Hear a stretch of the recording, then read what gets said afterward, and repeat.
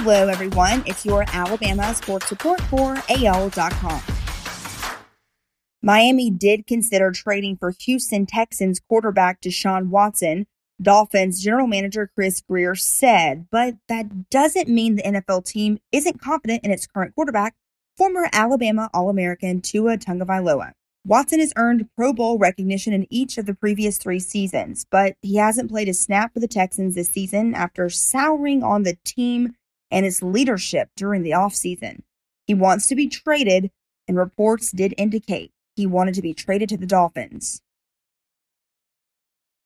The woman killed in a fiery crash when Henry Ruggs III crashed into her Tuesday in Las Vegas has been identified as 23-year-old Tina Tintor.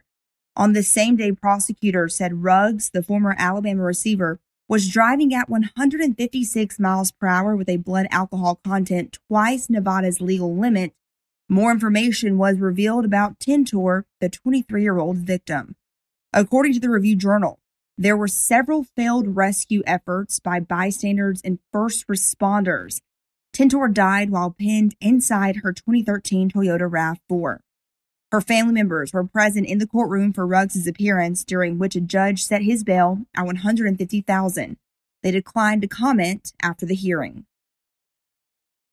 Alabama coach Nick Saban commented on the deadly wreck involving Henry Ruggs III Wednesday. He said, "Our thoughts and prayers certainly go out to all involved in this tragic situation, especially the victims." He added, "Our thoughts and prayers are certainly with them, but our thoughts and prayers are certainly with Henry and his family." Tua Tagovailoa gave his thoughts on the crash involving Henry Ruggs III. He said this Wednesday, "Obviously, my heart goes out to the families that have been affected by what happened, the choices and decisions." He added, "My heart goes out to Henry too and his family. Obviously, it wasn't the right choice or decision that he made at the time. I know he wishes he could have it back.